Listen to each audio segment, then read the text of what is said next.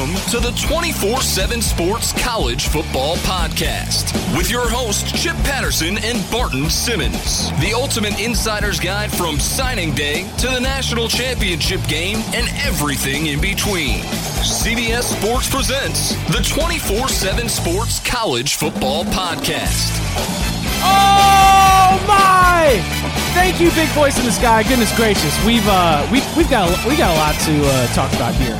The rivalry week is in the books, but the long extended weekend of news, both on and off the field, the coaching carousel, insanity from this past weekend. You've come to the right place because Barton Simmons, right there, and I, Chip Patterson, we are here to put this in perspective. We sat down, Barton, on Monday morning, hoping that we would turn things around quickly enough before Scott Strickland made a hire. Scott Strickland has made a hire. We'll get to that in a little bit. But I feel like right now, if we had sat down on Sunday at 3 p.m. to record a show, that would have been maybe on fire within minutes, right? Yeah, you would have had to throw that one in the incinerator. I don't know if you can veto a show similar to what we saw in Knoxville, but that show would have had to gotten the veto. Okay, we need to start with Greg Schiano in Tennessee, but just to sort of put this in perspective, like how long ago does it seem that Miami lost to Pittsburgh? Oh man, right?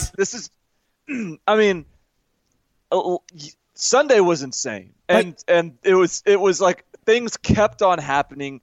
And truly, like as I sat down to think about what we were going to talk about for the show, a very important, like pretty crazy weekend of college football wasn't even really on my radar. No. I didn't even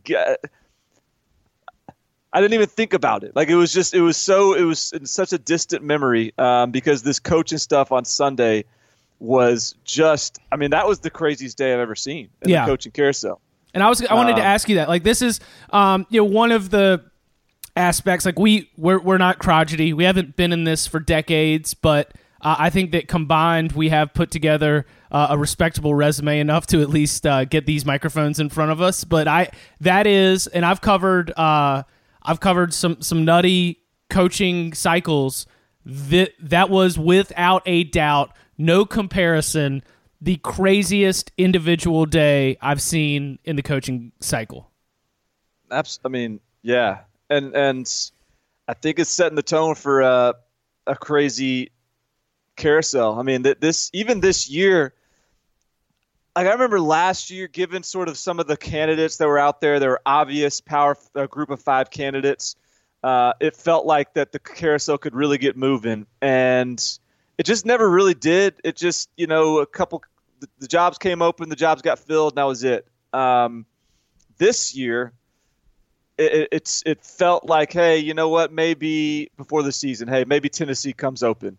UCLA probably won't even come open because of the buyout. What happens in Nebraska? Like there was just a couple spots you sort of had your eye on, but it felt like we were a year away from a huge spin on the wheel. And man, that thing is spinning, and everything's coming open, and dominoes are about to start falling, and it really is. I mean, yesterday, I think encapsulated what I think is about to be just a wild 3 weeks as we get towards the early national signing period. Because I think that's the new benchmark that the ADs have. Right, is getting these hires and fires taken care of in a timely fashion to get your program prepared for an early signing period.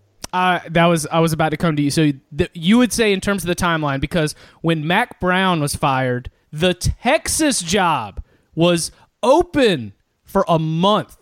And I saw some Texas writers saying that, there's no way in today's climate that you could imagine a school like Texas sitting on its hands from the end of the season until early January, and we probably won't see it again. And I was going to ask you think the early signing period is probably the change in the calculus right now? I think it's a huge factor. Yeah. I wonder if that was a big part of why Tennessee went ahead and got this thing locked up, or tried to get this thing locked up on Sunday, despite maybe not having done the due diligence necessary. So, yeah, I think that this is The early signing periods, maybe more so than its impact on recruiting.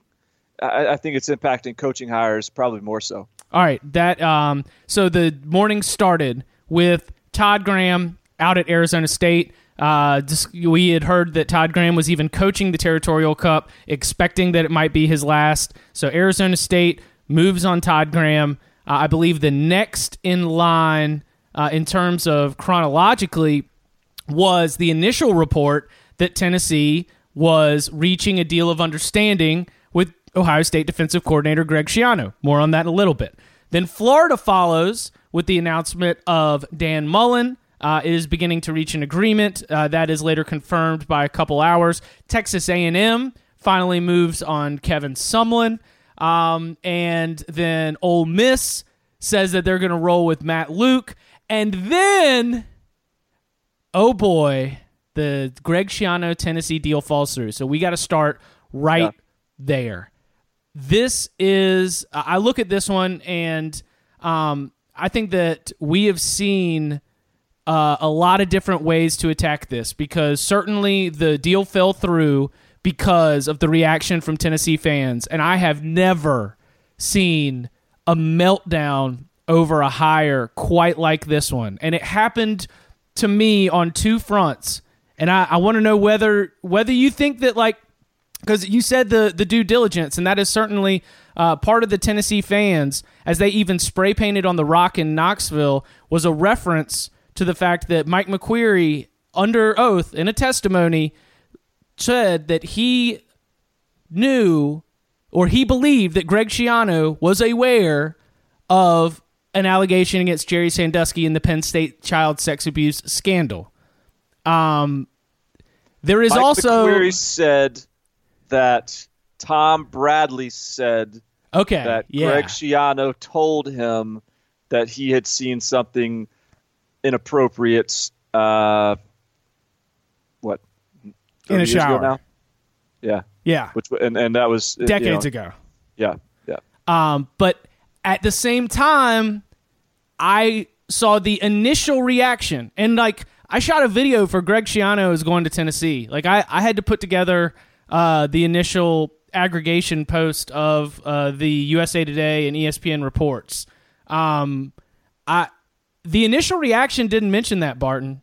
And so I kind of feel like we're getting hit on two sides of this, which is the very, like, absolutely, like in today's climate, that should absolutely be a concern. And that's where, like you mentioned, athletic director John Curry, you kind of got to take this into consideration. You got to know that this might be a part of it.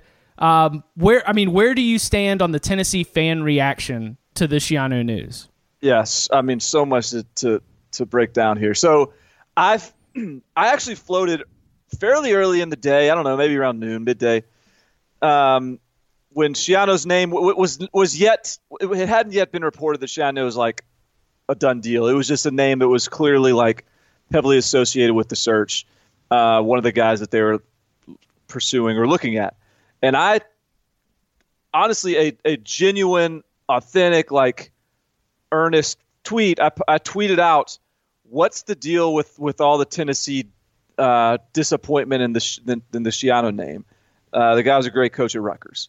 I was genuinely curious. Like, I wanted to get the reaction, figure out why Tennessee fans didn't like it, because I didn't really understand it. You probably have a lot of Tennessee fans who follow you. It's a good, like, you are a good person to take the temperature of the Tennessee fans. Right, and I got absolutely bombarded, like deluged with pretty passionate responses on two fronts. One, that he's not a good coach, or that he's like an overrated coach, or he's, didn't one game over 500 at Rutgers, that kind of stuff.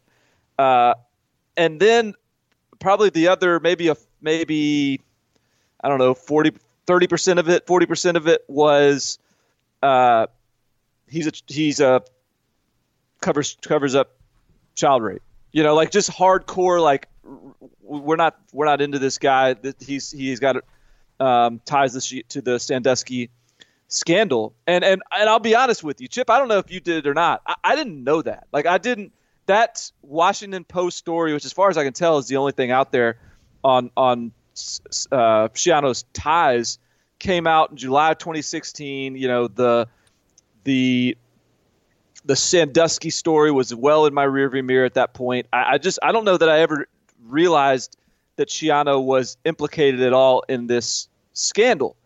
And so that was up front, I think, what a lot of people at least claimed was their issue. I think the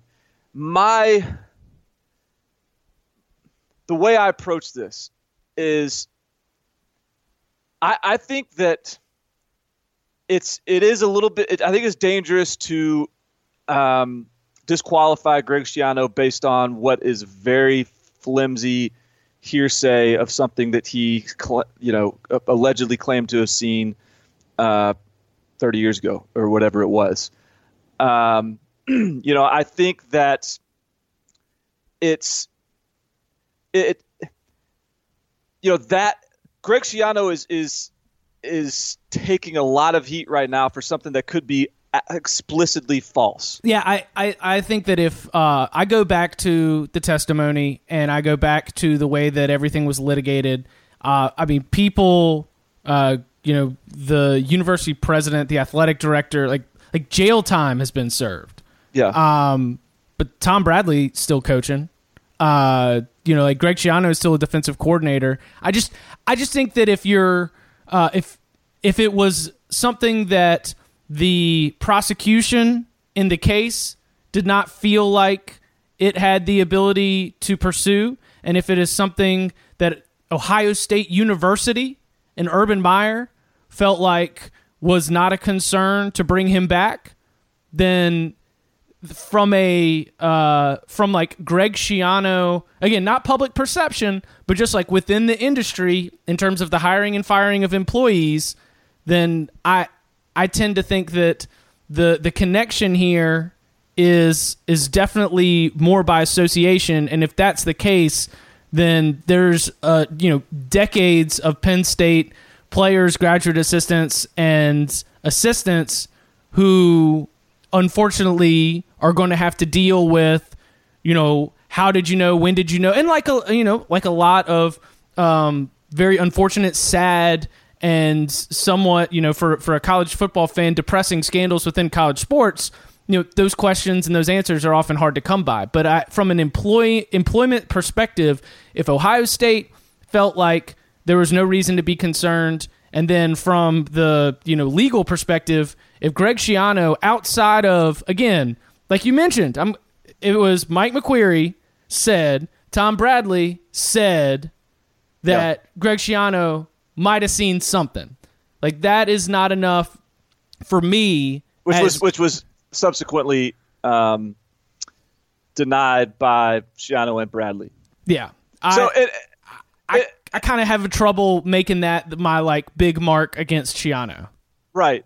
And I will also say this. So I also think, you have to assume that John Currie and the athletic department did their due diligence and were comfortable with what was in that background to feel like it was. Dan Wetzel wrote a great piece, and I think sort of, and he covers legal issues regularly, and he kind of broke down why there's plenty of reason to think that this was not a serious, or not serious, but a damning claim. But beyond that, look, you think John Currie did his due diligence, you'd expect that that's something that's if your AD's comfortable with it, you should be comfortable with it. But I'm not going to die on that hill. All that said, I'm okay with Tennessee fans saying, you know what, any hint of the Sandusky residue is too much to stomach, and we don't want to be associated with that. And I can live with that. I can live with administrators taking that approach. I can live with boosters taking that approach. I can live with fans taking that approach. The area where I actually have a little concern is that I want to make sure that these people, that fans that are taking that approach understand what their position is, understand the footing they're standing on. Painting on a rock that's Schiano protects child rapists. Like that's all very speculative. And if you're going to say that you don't want any 8 degrees of separation from that situation, then fine. But understand that's a personal attack. Your approach. That is a personal attack. And if I'm Greg Schiano, I totally get and that's the other thing is from Greg Schiano and the John Currie standpoint.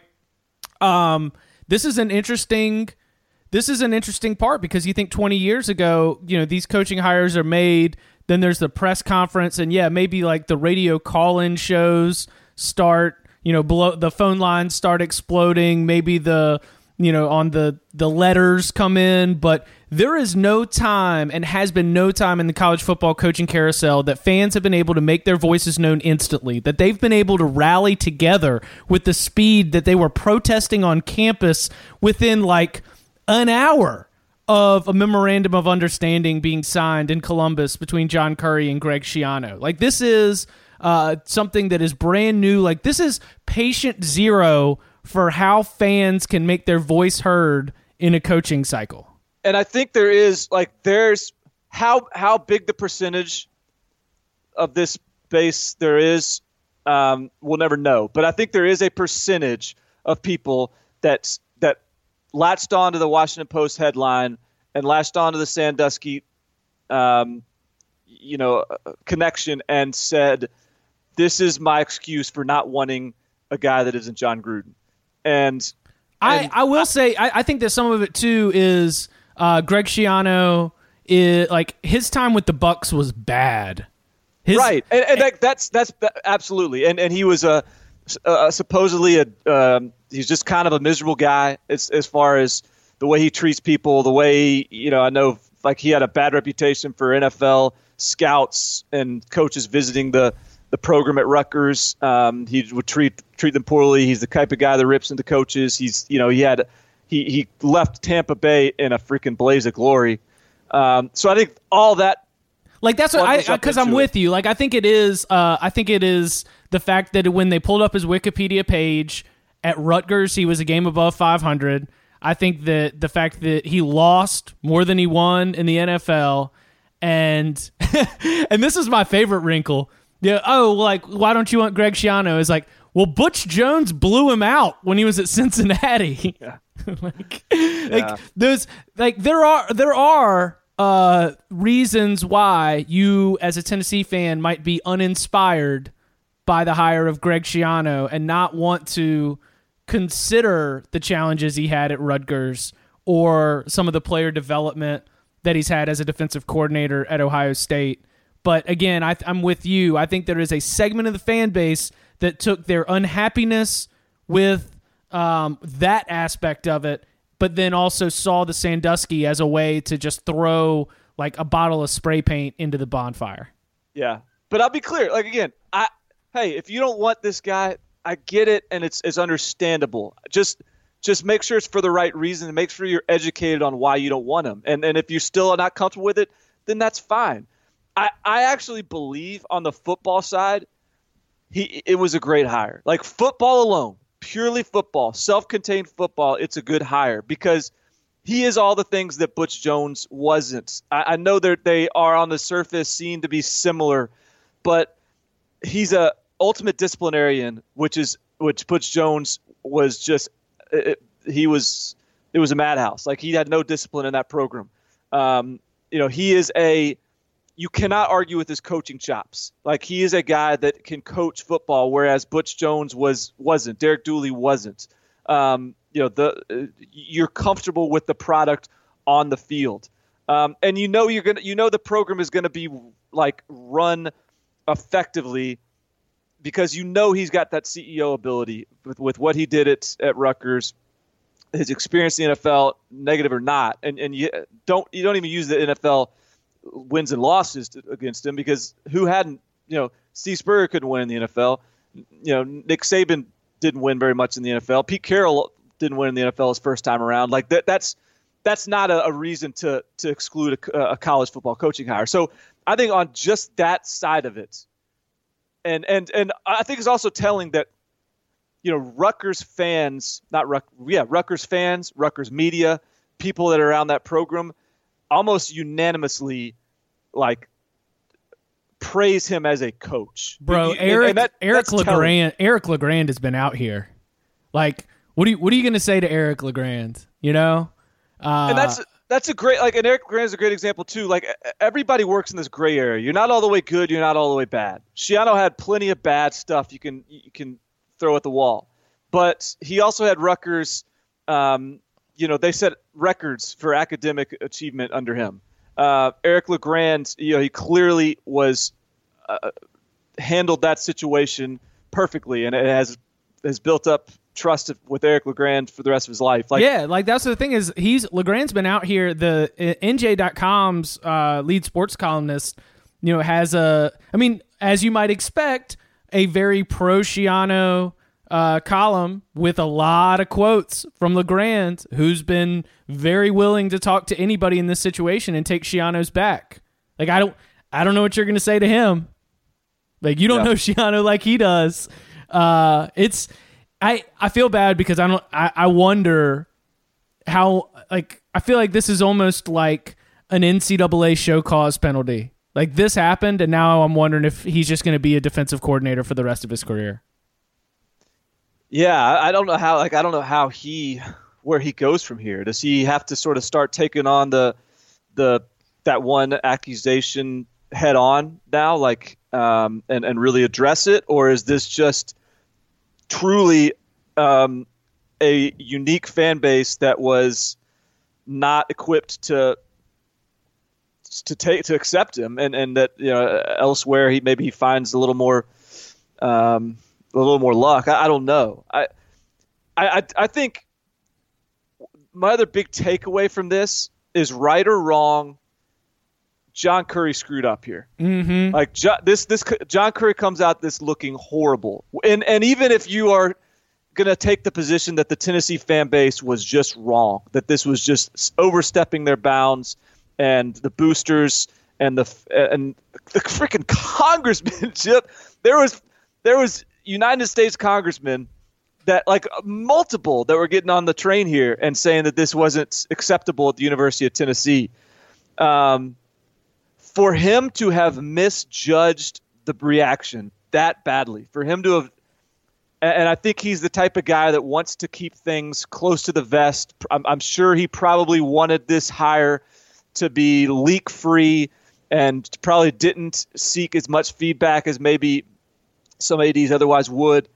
Man, that backfired. And regardless of how you feel about the reaction, John Curry should have seen it coming. John Curry should have either just cut off the talks before all this went down, or he should have floated this earlier to make sure that they could find a way to soften this blow. But this is a bad look for John Curry, and his first hire in an athletic department that's already totally dysfunctional. You got to wonder how much rope he has at this point. It's a mess. Well, I think he saved himself by not trying to ram it through. Wasn't there a point yesterday in the insanity? Before there was a press conference scheduled. Yeah, before it we finally started hearing that they were exploring ways to back out of the talks, which I think was around dinner time, 6 or 7 o'clock Eastern. I was sitting here, I was like, well, man, this is just set up for failure from the get. If this goes through, if he just tries to ram this through, this is going to get both head coach and athletic director fired in 2 years. Yep. I think that Curry has a lot of pressure on him now with what's next, but there's almost this is the time when I think you go for T. Martin. I was thinking that as well. I don't know if, yes, something like that. You have to go with someone in the family almost at this point, just to bring the family together. And maybe it's Cutcliffe. Maybe it's I think the fan base would finally be probably okay with Cutcliffe at this point. Dave Clawson. Shoot. I think you're forgetting what that 1 year as offensive coordinator looked like. It wasn't good. Tennessee. That's the one guy. The funny thing is, he'd be a perfect hire. But because of the this Tennessee fan base would not accept him because of that 1 year as an offensive coordinator. The only year in Dave Clawson's tenure where anywhere where he hadn't been successful. And probably if he had stayed just like Dave Clawson does, he would have had a little bit better offense the next year, a little bit better offense the third year, and year 4 they would have had the best offense in the country. That's the way Dave Clawson works. All right, so all the tomatoes have been thrown, and like I see Curry peeking out from behind the curtain. He's like, okay, no Schiano. Clawson? No! All right, so do you think right now that it is possible for Tennessee to make a hire that will field a team that can be an 8-win team in 2018?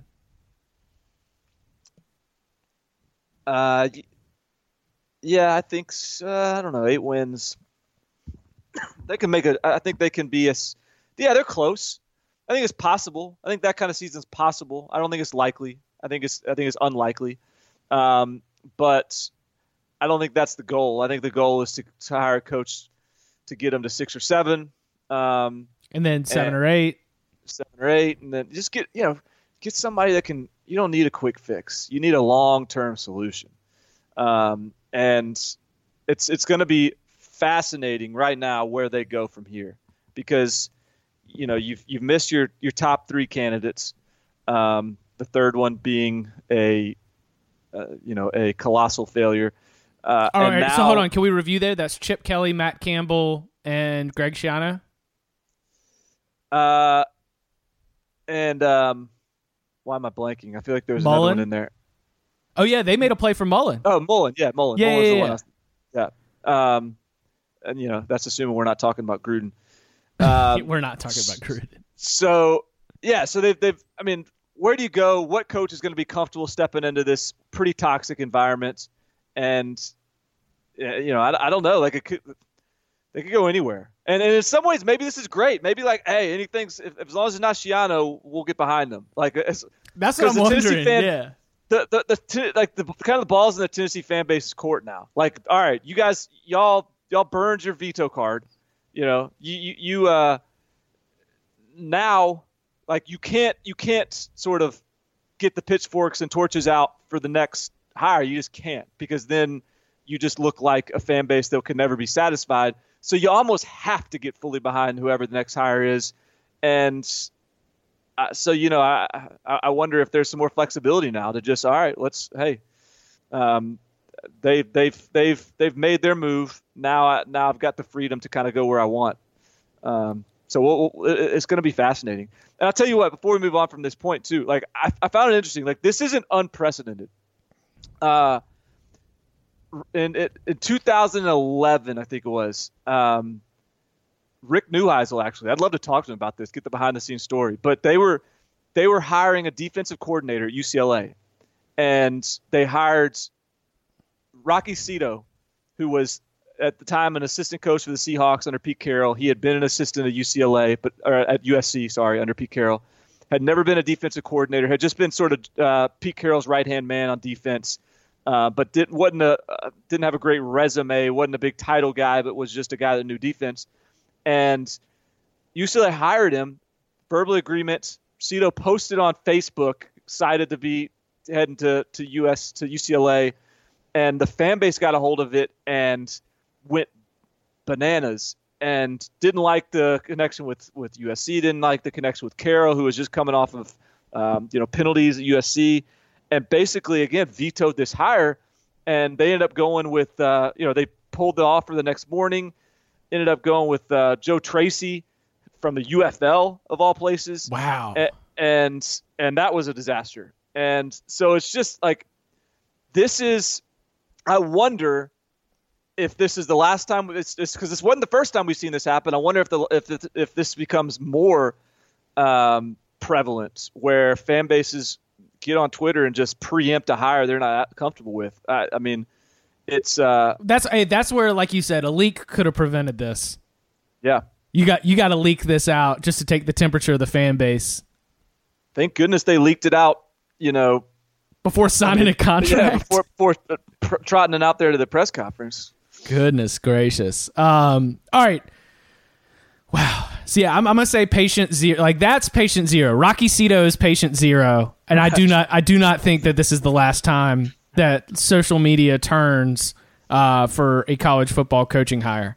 Dan Mullen at Florida almost seems unspectacular. Not that it's not a great hire, and not that Florida cannot win championships with Dan Mullen, but unspectacular in that the spectacle that unfolded on Sunday, Dan Mullen was the most ho-hum of the events. Like, Florida hiring its next head football coach is top billing number one news story most days of the year, but it felt like the third most important, or at least the third most entertaining, shocking, buzzworthy event of the day.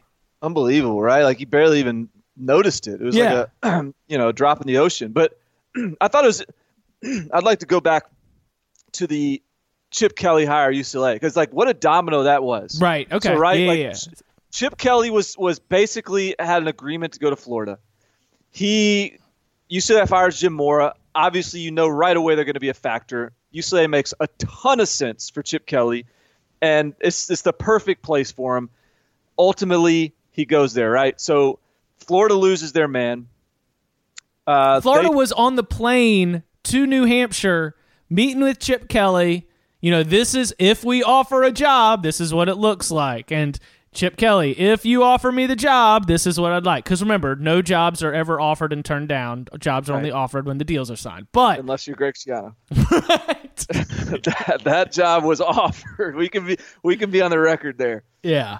So they make that move to get Chip Kelly. They even leak. Remember, going into the weekend, they said, all right, Chip, if you don't let us know, you met with us on Sunday, you met with UCLA on Monday or Tuesday.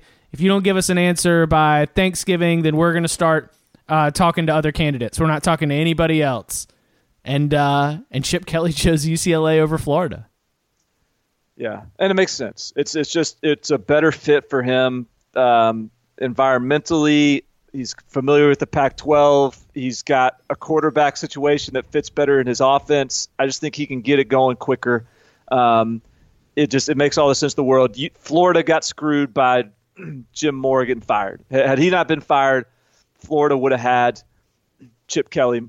And then, more than likely, I don't know if it's more than likely, but Tennessee then very well may have avoided all this and hired Dan Mullen.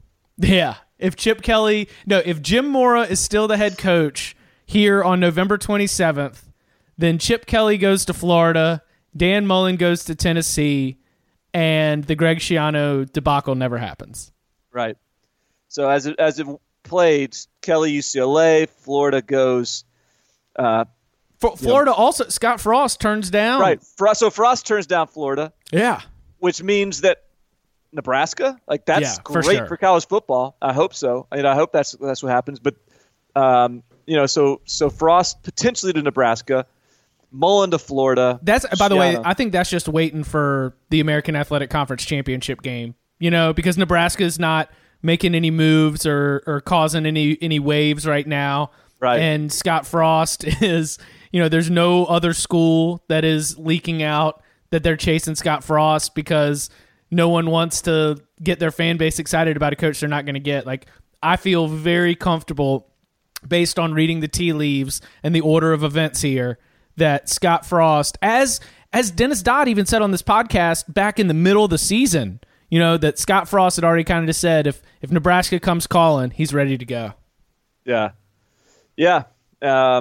So then Mullen to Florida. And I think, that's it's a good hire.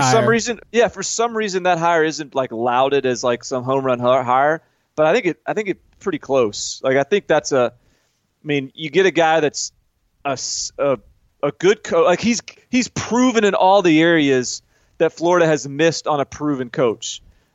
He can develop quarterbacks and evaluate quarterbacks, which is what they've been missing since Urban Meyer left. He's an in-game coach that can, is competent. He can recruit. He's coached at Florida before. He knows the expectations. I don't know if you're Florida. Yeah, I guess you like the pie in the sky Chip Kelly and the upside there, and maybe even the upside with Scott Frost. But I don't know that there's any way to be disappointed in this Dan Mullen hire. I think it's a great hire, and I think Florida's back. I think it's just like that, snap of the fingers. I think Florida's back. Yeah, dude, Dan Mullen leading Florida, Kirby Smart leading Georgia. We are about to buckle in for 5 to 6 years minimum of those two teams having some epic battles for the SEC East. Which puts all the more pressure on Tennessee. A school like Tennessee.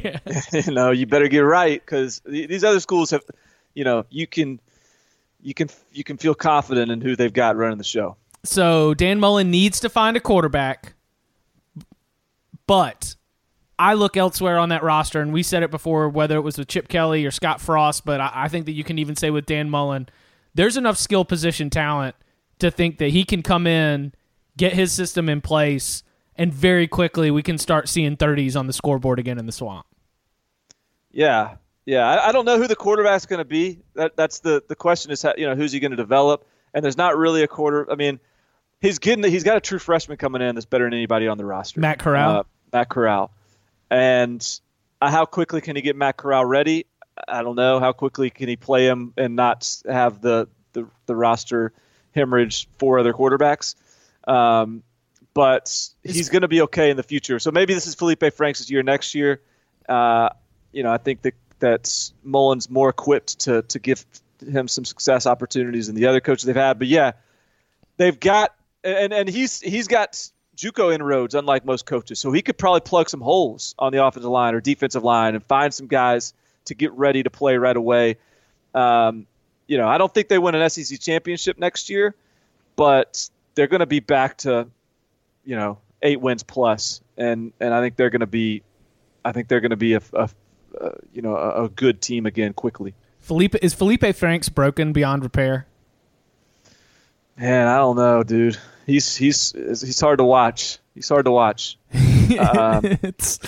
hey, he hadn't developed. I mean, he's still talented. He's still got a 80-yard arm, and he's still big and strong and pretty athletic. And man, just maybe someone could just if Dan Mullen. I know he's not necessarily the type of quarterback Dan Mullen usually has, but I am interested in seeing. Hey, maybe Dan Mullen can just get this guy right, because I think you can't deny that he's got talent. Right.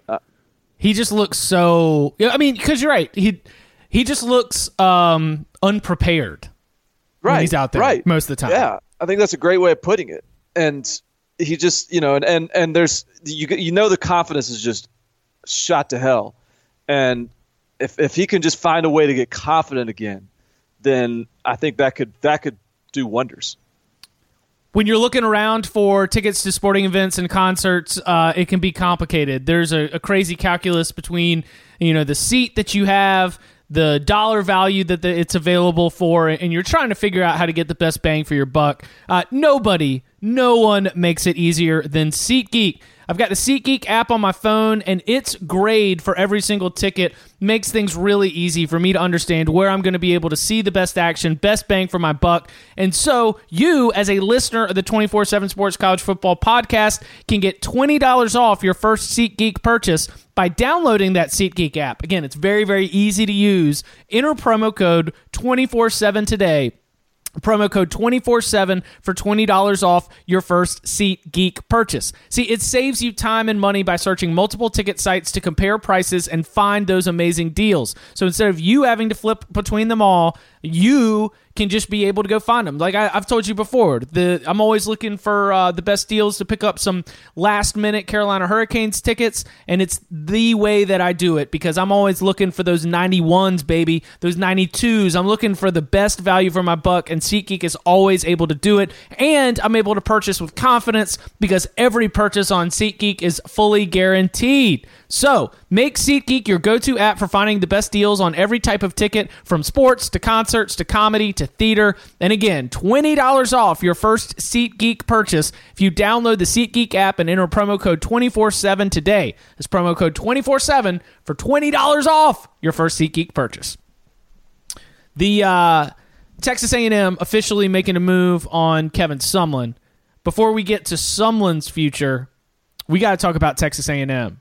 Because the folks around like the Houston Chronicle, the folks around the Texas A&M program that cover this, who have been saying that the Texas A&M boosters and a lot of the power brokers around the Aggies have been eyeing Jimbo Fisher since even September.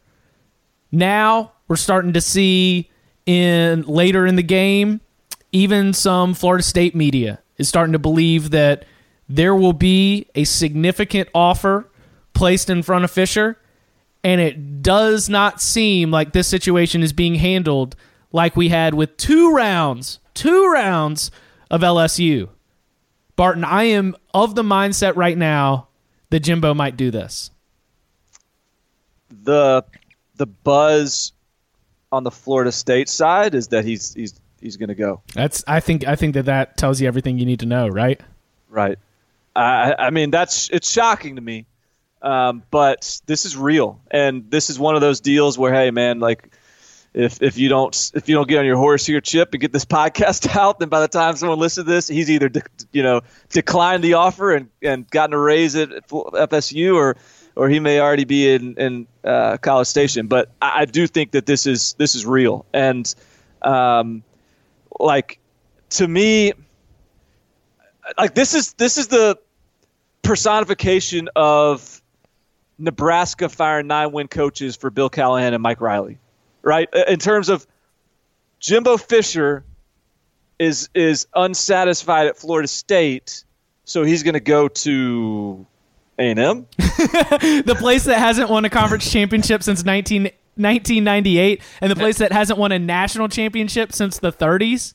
And they like expect national championships, right? And you have to go play Nick Saban and LSU every year, and Gus Malzahn at Auburn. And Doug, the last and only time that happened, he knocked your quarterback out for the year and sent your season spiraling downward. Right. You sure you want to run that back, Jimbo? Okay. So if Jimbo Fisher is Nebraska and State College or College Station is Bill Callahan and Mike Riley, because this is it's I don't get it. But so to me, that means like there's something on a personal level, like whether he's, I know that there's sort of some personal issues there locally. I know that there, he's divorced and who knows what goes into this decision. And certainly they're going to pay him serious bank, but I don't get it. And holy cow, what about that SEC West if Jimbo Fisher does go? Because you do expect that's going to give A&M a little jolt, and there's going to be some real battles in that division. And man, it would be like, I kind of respect it from A&M side. Like, if they're going to swing for the fences, like point out and call their shot, and then take it yard on the first swing, like that's pretty strong. I guess if they pull this thing off, that's pretty strong. So yes, Jimbo Fisher divorced. His two sons, one of which battles Fanconi-anemia, I believe, a rare blood disorder. That his ties to some of the hospitals. The Kids First Fund is the name of the foundation that he and his ex-wife Candy started to raise money and awareness for FA. Houston does have tremendous medical facilities. And the Houston area would be able to provide that in a way that, like, maybe only a handful of other areas in the country could. Good note. Yeah. So if you start, as you're starting to check this off, and if you're starting to see that, according to the Texas A&M belief, according to the Houston Chronicle, Texas A&M believes that his family would be willing and open-minded to making that move, both not only Jimbo, but his ex-wife and both sons. I think that Wes Durham of the ACC Network, a good pal of mine, somebody who is plugged in but isn't always going to be reporting everything, but I generally trust his read. And he pointed out that there have been many times in college football's sort of history that when a head coach is really being challenged to fire some of his friends, he's just up and left. And if Florida State's trying to make Jimbo make some decisions that he's not prepared to do, and if maybe, you mentioned some of that as well, and, he's had an on-camera contentious relationship with the fan base, and you've been there for 10 years. Some of that was as the offensive coordinator and head coach in waiting behind Bobby Bowden, but I remember those last couple years with Bobby Bowden as being very, very tense. Like it was a tense situation at the end of the Bowden tenure. Obviously Jimbo Fisher comes in, wins the ACC championship, eventually wins a national championship. But if Jimbo Fisher, somebody who's coached at a lot of places is in his career, feels like this is the end of a chapter, and he's looking at Texas A&M, and it checks some of those off-field boxes, then maybe he's looking around and he's saying, it's time to go. Like if I'm starting to wonder, and I have wondered this a lot since yesterday, what does this say more about Jimbo Fisher or Florida State? And I think it says more about Jimbo Fisher, not in a bad way, but just in a way that he views coaching in college football, not from the myopic standpoint of, one job, but like even Bear Bryant was at Texas A&M and Alabama. The idea that even Nick Saban was at LSU in Alabama. There are multiple stops and there are multiple chapters in the legacy of a Hall of Fame coach. Not everybody can be Bobby Bowden, and you especially can't be Bobby Bowden at Florida State. Yeah, and I think it doesn't. This doesn't. If this move happens, I don't think it somehow stains the Florida State job. I think that still remains one of the best jobs in college football, and the Jimbo Fisher's decision to leave, if it happens, wouldn't change that. And I think it'd be an obvious, easy move if that happens. I think that's another reason why Florida State may not be, super intent about, and going to just sort of hold on for dear life here. Because I think if Jimbo leaves, I think it's a one phone call. I think Willie Taggart leaves Oregon and comes to Florida State. And I think that's a pretty good hire. Yeah, that's a pretty good hire. I think he'd be pretty successful there. That's it. Open shut case Johnson. That's like I think the Florida State. I think Knowles 247 may not get a whole lot of bunch of subscriptions off that coaching search. I think that's going to be 1 week. Get the ducks in a row and announce Willie Taggart. Wow. Is there any other? That's a projection. That's a guess, but it just makes so much sense. Willie Taggart is obviously trying to get back down to the Southeast, and he's going to be now. They may pull out some. You never know when they kind of go off the radar and pull some NFL name out or something. But he's one of the hottest names in college football. He's a young coach. He's got South Florida ties, or Southeastern ties. He wants to be back in the Southeast. His name's getting floated for every one of these SEC jobs. It just makes too much sense. Yeah, that's also a very different change in offensive mentality. If you're if you're going from super pro style to Willie Taggart, not that Willie Taggart's not pro style. Willie Taggart's Willie Taggart's built off that. We want to establish the run game first. But he is not afraid to speed things up a little bit and throw a 50-burger on the board. Hey, maybe after this year, seeing the way that pro-style offense operated, maybe Florida State fans will be welcoming to a little change of pace. That's what I think that very quickly, after going through a season where Florida State was one of the worst offenses in the country, like a bottom 20 offense in the country with top 10 talent, I think that they're going to start calling up clips of Oregon 2017 and South Florida 2016 and really starting to feel good about what the offensive future could look like. But again, we're sitting here talking, and Jimbo Fisher hasn't even left for Texas A&M, so right. We'll see about that. All right, so Arkansas is out with Brett Bielema. Kevin Sumlin is a free agent. Arizona State is moved on from Todd Graham. What are you expecting as the next big domino to fall? I mean, other than Florida State, I guess. Yeah. I don't know. I guess Arkansas has become a really weird one to me. I don't know. I think Gus is out. You think? Oh, out at Arkansas. Agreed. Yeah. Yeah. I think he's locked in at Auburn. They're playing for a national title. It's all out in front of him right now. I think he's out there. But apparently Mike Norvell's out there, which was sort of the obvious play at Arkansas. It's that's so tough. I mean, so you potentially have LSU's LSU, Gus Malzahn playing for a national title at Auburn, Nick Saban at Alabama, and then you're getting potentially Jimbo Fisher at Texas A&M. Who in the hell is going to take that Arkansas job? So Mike Norvell, like Central Arkansas ride or die, might have looked at the SEC West and been like, not now. I'm not sure if it was that side though. I think it might have been Arkansas saying not now for Mike Norvell, wow. Which is that's the weird thing. So I don't. So who does that leave? Like it's who can they get and who would be interested in that job? It is. I mean, Arkansas's that's a traditional program. They're a proud program. They've got a great fan support. Facilities are there. They've got a history of success. That's a really weird one. It's a little bit like Tennessee.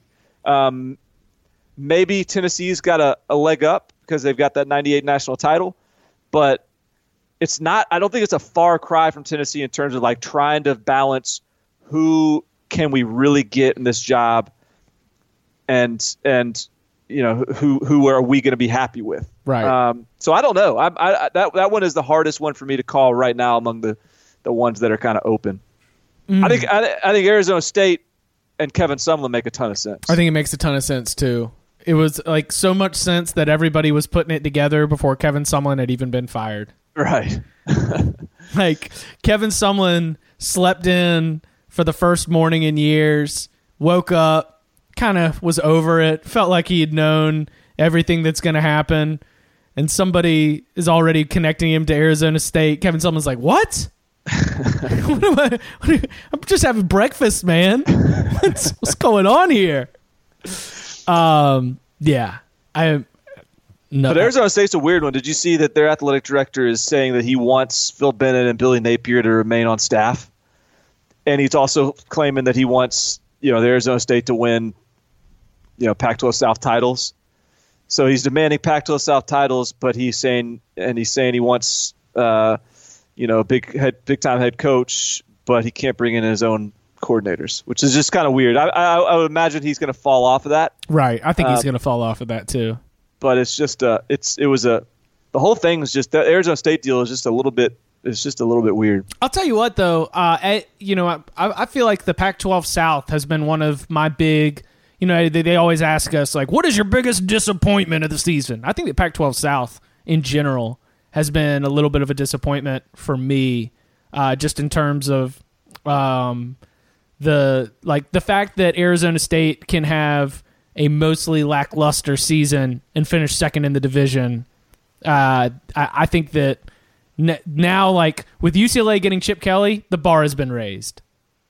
Like, I could see Arizona State being like, oh, okay, we got to upgrade. We need to upgrade now because otherwise we're going to get left in the dust pretty quickly.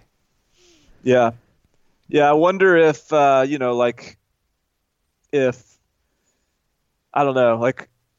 wonder if the musical chairs are done moving in the Pac-12 South. Like if Kyle Whittingham sniffs out an opportunity somewhere, or Mike McIntyre sees what's in front of him and capitalizes on his good season last year and jumps ship. And look, and Clay Helton, obviously he's not going anywhere this year, but man, the pressure's on him now. Chip Kelly's kind of coming for you. USC's been just sort of pretty good, hanging in there, competing for the Pac-12 titles for the last 2 years, but they've had some dips, and all the while UCLA's been down, and that's not going to last much longer. If Stanford beats USC in the Pac-12 championship game, and then like USC all of a sudden loses like 2 in a row to UCLA, that'd be a wrap.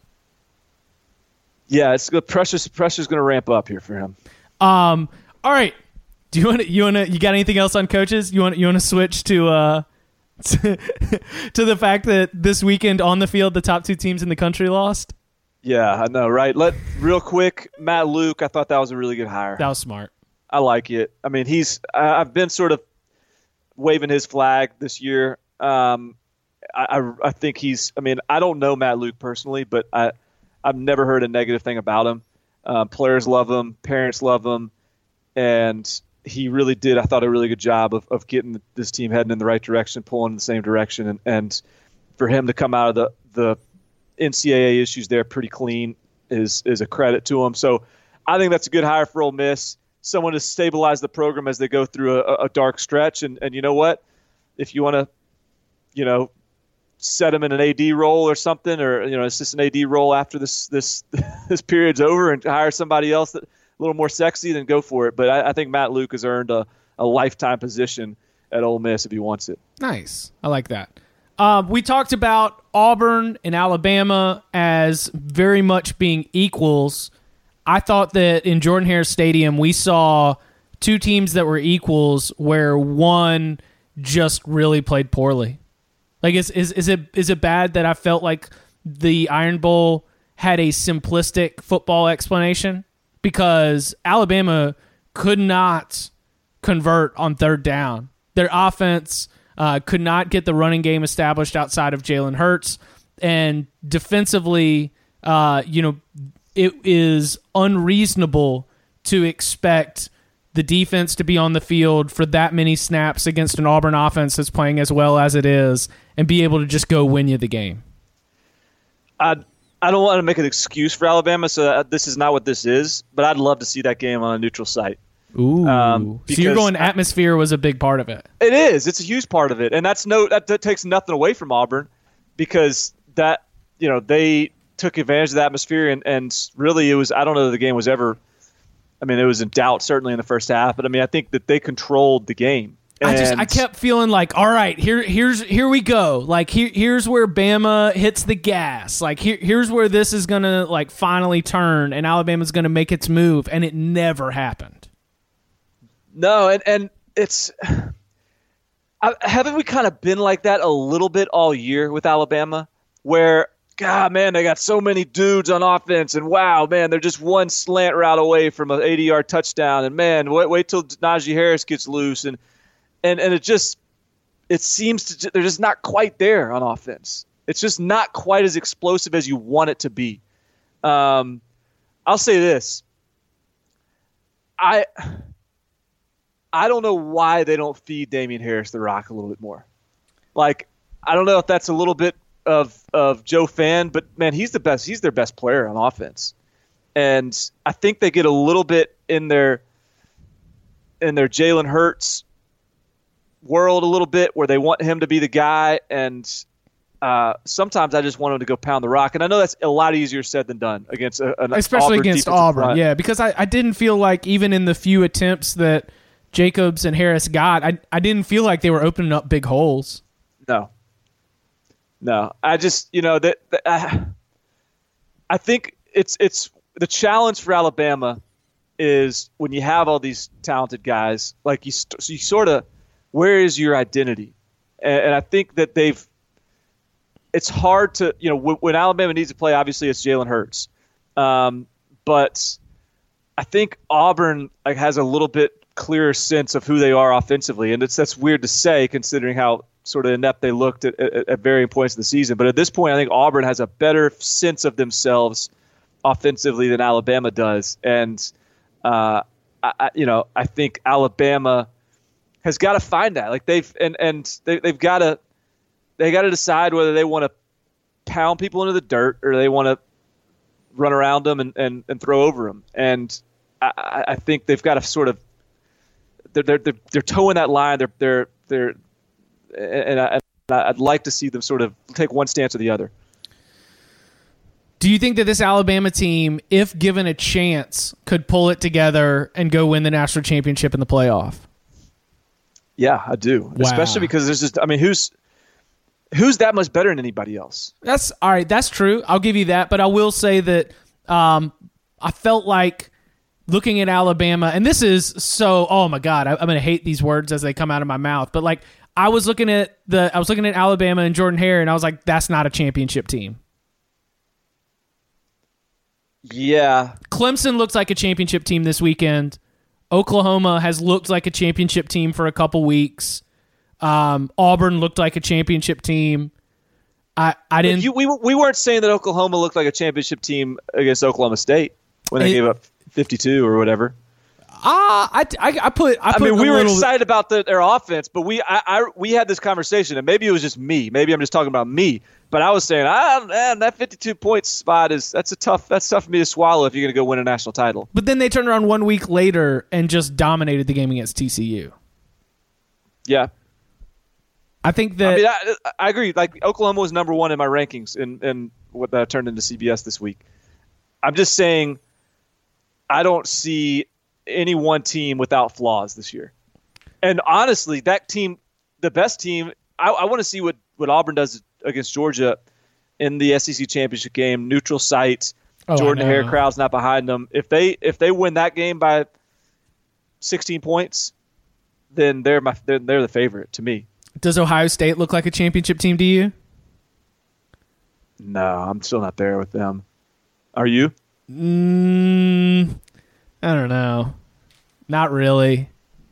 I mean, I think that's a tough atmosphere, and I think that was a tough game. You knew Michigan was going to be game, but ultimately they're ultimately playing with John O'Korn. Urban Meyer tried to start a controversy, and it ended up being the 5th biggest controversy of the weekend. Bad week for Urban to try to raise hell about a cameraman.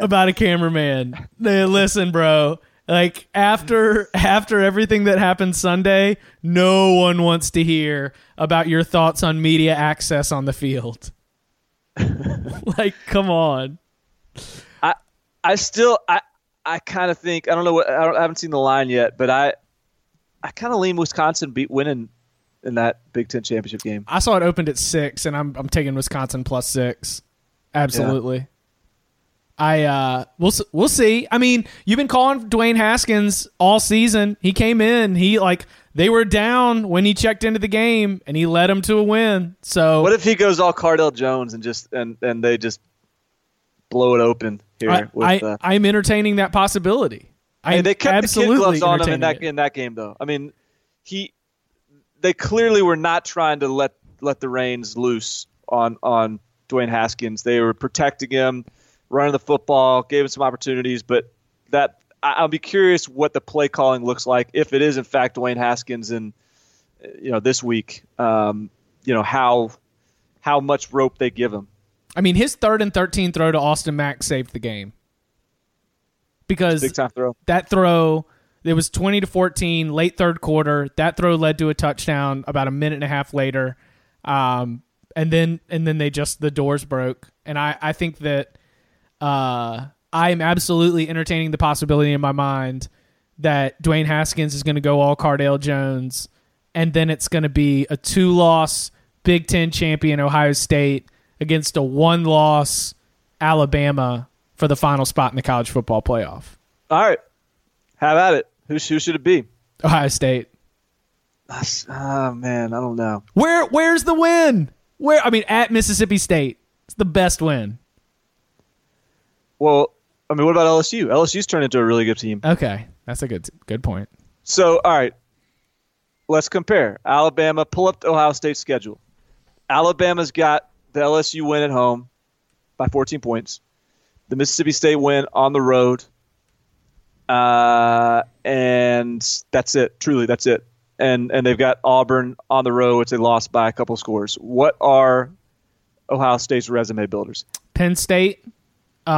Michigan State, both at home, and then an undefeated Wisconsin team in this scenario in the Big Ten championship. And so that's one additional win, and yet they also have. I'm not gonna penalize them for the Oklahoma loss because Alabama didn't have an opportunity like that. But I do think you have to penalize them for the Iowa loss. Iowa has turned out to be kind of a top 50 team. And they blew those guys out.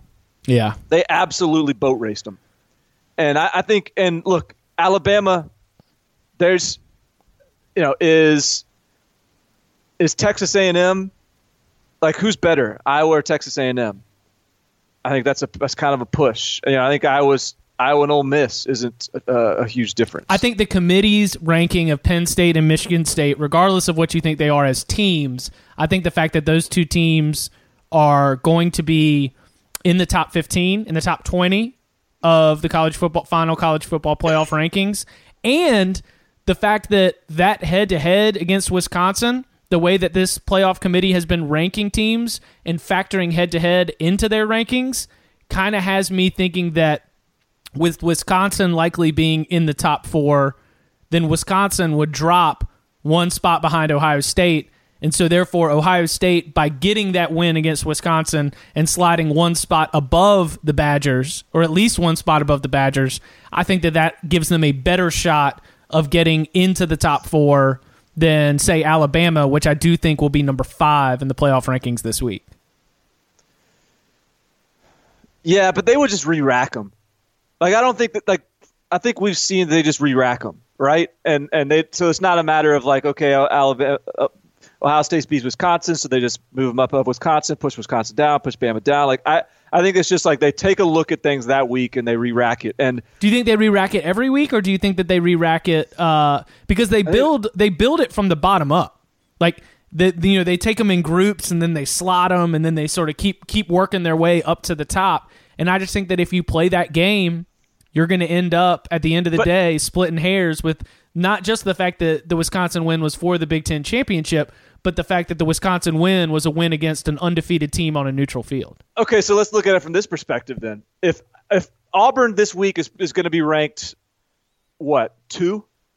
They're going to be ranked pretty high, I would imagine. They might be 1. I mean, who knows? They might be 1. And if regardless of that, if they beat Georgia next week, then they are going to be number 1. And you're going to be looking at Alabama, whose only loss is to the number 1 team in the country on the road. Quality loss. That is, a committee loves a quality loss. They love a quality loss. I still think, I mean, it's going to be great because it's 2 blue bloods that, the committee is going to either consciously or subconsciously won in the playoffs, and someone's going to be out. And so it's going to be interesting. One of my buddies was throwing a scenario at me about a possibility of 3 SEC teams in the playoffs. I don't think this is feasible, but bear with me. So, okay, Ohio State beats Wisconsin. TCU beats Oklahoma. So then you got Auburn beats Georgia. So then you got Georgia, whose only 2 losses are the number 1 team in the country. Alabama, whose only loss is the number 1 team in the country. And then the ACC champion, maybe Clemson and the 3 SEC teams in the college football playoffs. No way. Not believing it. Georgia would be out in that scenario, but it's fun to think about that this thing could get, could get pretty interesting. And again, that all of it moot if Wisconsin takes care of business. So right. We'll see. Right. All right. So as we look at, let's look at Miami real quickly. I feel like the bubble has burst. Do you see Miami rallying back from this, beating Clemson, and getting out here and making a run in the college football playoff? Well, what was weird was the Malik Rozier pull, where he pulled Malik Rozier, put in Sheriffs late in the game. I mean, Malik Rozier wouldn't have his best game, but he wasn't terrible, was he? And Sheriffs was pretty bad when he came in. That to me was strange to me because, like, you're about to lose this game, but everything's still in front of you. Are you really going to shake this dude's confidence at this point? Like, if you pull him in the second quarter, that's one thing. But now Malik Rozier has to come back in the ACC championship game, having just gotten pulled for the first time all year in the fourth quarter, was it? And it was like 9 minutes left, and it was still a 2-score game. And then I think Rozier came back in. Yeah, but still, like, it just shakes your confidence a little bit. I'm not super worried about Miami because I just think that they're a big game team. I think that they're going to get up for the atmosphere, and down for the atmosphere. And that was a spot that was just, they were ripe for the picking. I think Clemson's probably better than Miami, and they probably win. But I think Miami still goes into that game with the ability to play themselves into the playoffs. I think Miami's offensive limitations, which have been there all year, are going to end up being the downfall, as they were against Pitt. Like, you don't have Chris Herndon, the really good tight end, matchup problem, ruled out for the season. He went down with an injury. Like, you're basically the Miami offense right now is you just kind of plug away with Homer and hope that you get a seam opened up, and you just throw jump balls to guys like Amon Richardson, Jeff Thomas, and hope that they make plays. It doesn't seem like there's any consistency to the Miami offense. Yeah. Like, their best wins were wins where, like, the Notre Dame game, I think, like, 2 touchdowns came on drives that were set up by turnovers inside the 20. Like, there is, faced with charging 80 yards down the field against Clemson's defense, I just don't think there's enough explosive plays for Miami to win that game. Yeah, I mean, you're probably. I agree. Like, I don't think they'll win, but I still think that they've got enough juice to, hey, if they turn Kelly Bryant over a couple times, they've got big play ability. If Amon Richards gets loose, Travis Homer, breaks a big one, what have you. Like, there's avenues for wins here, and there's avenues for them to get in. But yeah, I'm with you. Like, I think you face an Auburn, you face a Clemson, you face a Wisconsin level defense. I think that they're going to have a hard time. Agreed. Anything else you want to make sure we get on record? I mean, we're still, obviously, we've got a full week of shows to look ahead to the conference championship and continue to break down college football playoff angles. Anything else you want to make sure we hit on? I want to advertise myself, market myself as a QB consultant around the country. I can just go in and just make sure you're not being an idiot. And make sure you're not playing someone that's obviously worse than your backup. Is this a Stanford? Is this a Stanford reference? KJ Costello should have been playing from week 1, and we were saying that week 1. And now they go out and they blow out Notre Dame. And granted, there were some turnovers and things that helped that, but KJ Costello is good, and he's getting better every week. And they probably would be 11-1 right now or something if they are playing them from the jump. And so it happens all over the place. I could have saved Jim McElwain's job this year. I could have gotten David Shaw a couple extra wins. Just let me go in there sight unseen or just like with no prior knowledge, and let me watch these guys scrimmage, and I'll tell you who's better. Just stop thinking it. I don't want to sit in the meeting room. I don't want to know, whether they're not vocal enough. I don't want to know if they, are don't make eye contact with you or aren't picking up the offense quick enough. Just if it's not picking up quick enough, simplify it. Brandon Peters just sent Wilton Spate packing. Wilton Spate taking a grad transfer because Brandon Peters is clearly better than him, and I could have told you that week 1. I like this. Coaches overthinking this quarterback stuff is driving me crazy. You can find Barton at Barton Simmons to contact him for all of his quarterback consulting activities. I like it. I mean, this is something that we can really work on in terms of setting up you making some tours, I think. No, but see, here's the thing is, I don't even want to get into the guts of the program. I want to see from the 30,000 foot view, so that I don't get bogged down in the details and minutia that steers these coaches wrong. I just want to look at it from, all right, I knew these guys in high school. Okay, give me your spring game tape. That's what I'm saying. Let's send you to all the different spring practices or spring games. There you go. And right. You just come back. You come back with a list. my flash judgment on who should be the quarterback. Michigan, Brandon Peters. Stanford, KJ Costello, and just run through every team. I like it. Not that hard. It's not that hard. He is Barton Simmons. You can follow him at Barton Simmons. You can follow me at Chip_Patterson. I am going to try and turn this around, hopefully before Jimbo Fisher leaves Florida State and Willie Taggart goes to Florida State. So we'll see. Barton, thank you very much. All right.